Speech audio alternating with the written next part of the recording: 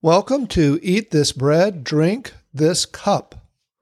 The title of the meditation today is The Sons of Abraham.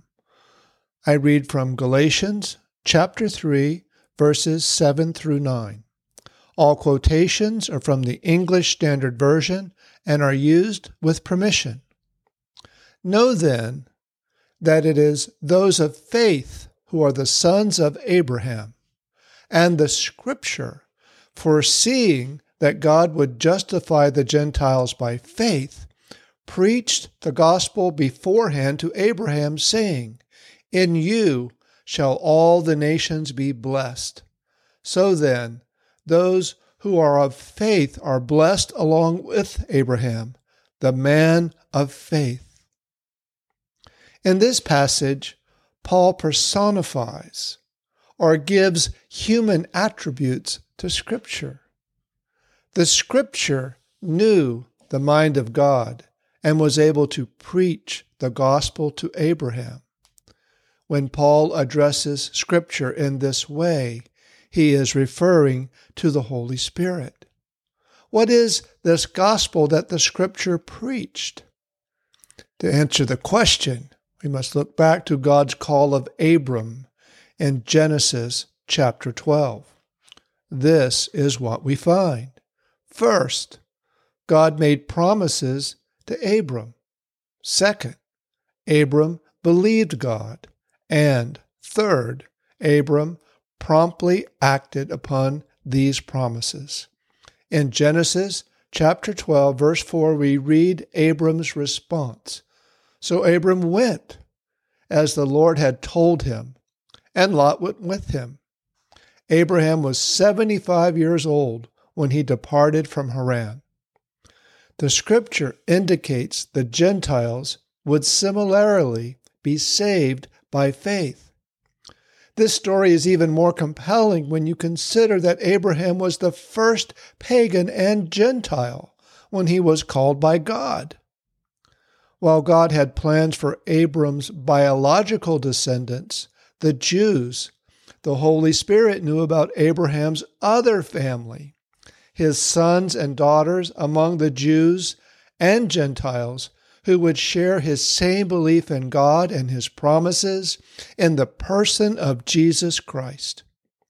Abraham would become the father of many sons and daughters. Jesus Christ, his offspring, and means by which humanity would be saved by faith, was one of God's promises to Abraham so many years ago. Thank you, Abraham, for your faith. We know now what Abraham did not know then about his offspring. Jesus Christ, the Son of God, would be crucified, buried, and resurrected to life.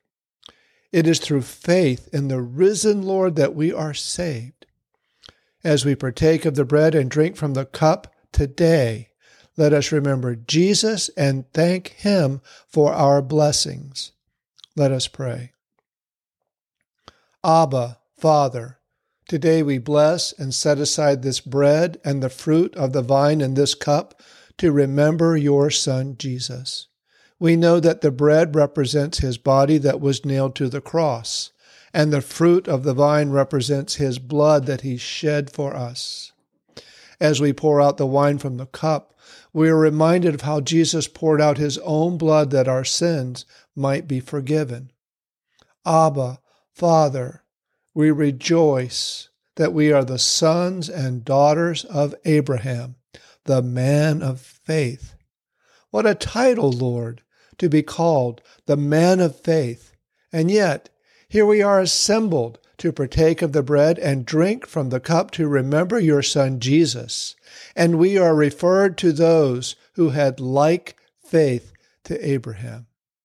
And just like Abraham, we too are now saved by Jesus. Thank you, Abba Father, for the blessings we have in Jesus' sacrifice of Himself for our redemption. In His name I pray. Amen. Today, I invite you to partake of the Lord's Supper together. I read from Matthew chapter 26, verses 26 through 28. And as they were eating, Jesus took bread, blessed and broke it, and gave it to the disciples and said, "Take, eat, this is my body. Let us partake of the bread."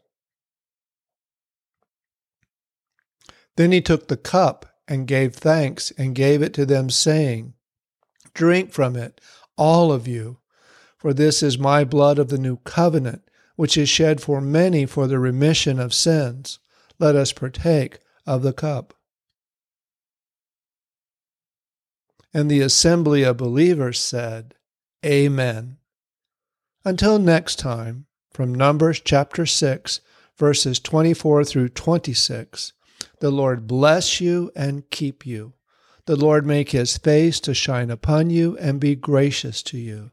The Lord lift up his countenance upon you and give you peace.